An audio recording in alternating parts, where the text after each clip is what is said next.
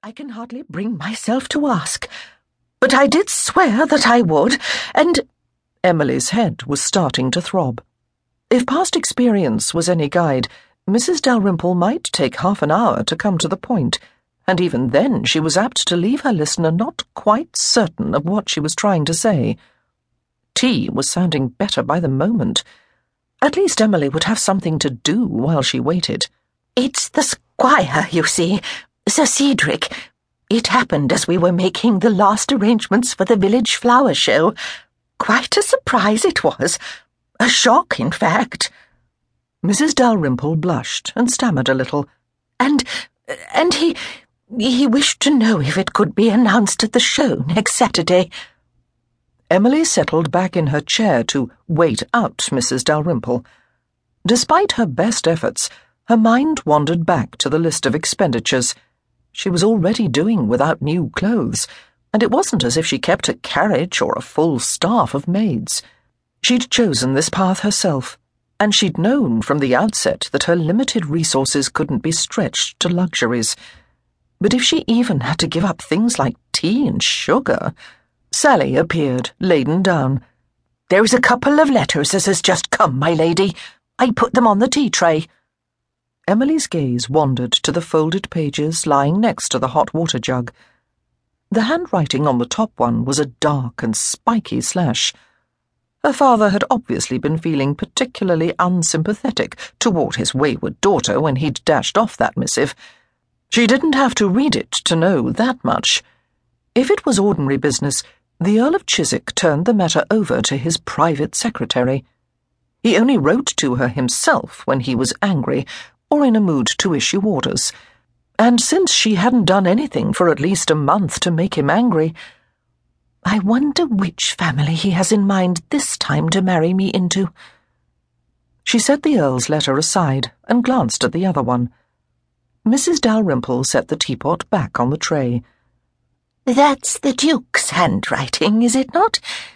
It looks strange somehow." Emily put out her hand for her cup. Her companion was right. The Duke of Weybridge's fist was not the confident sprawl she remembered. The address looked cramped, almost painful, and even the scrawled Weybridge that franked the corner of the letter wasn't quite as strong as she remembered it. "I wonder if Uncle Josiah is ill." "You must not wait to find out, my lady." "If you don't mind."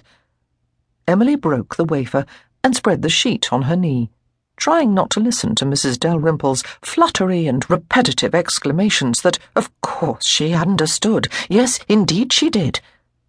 "My dearest Emily, time marches on, and I will soon celebrate my 70th, and I suspect my last birthday. My various complaints are too numerous for me to list, and too tiresome for you to read.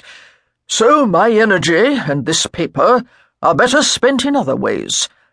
It is sufficient to say that at his every visit, and they are growing more numerous, my doctor shakes his head in despair. I hope you will find it possible to visit me for my birthday.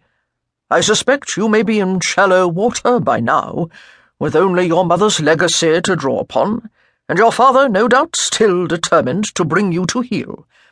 Therefore, I have given orders for a post-chaise to arrive the day after this letter, so you may make the journey in comfort.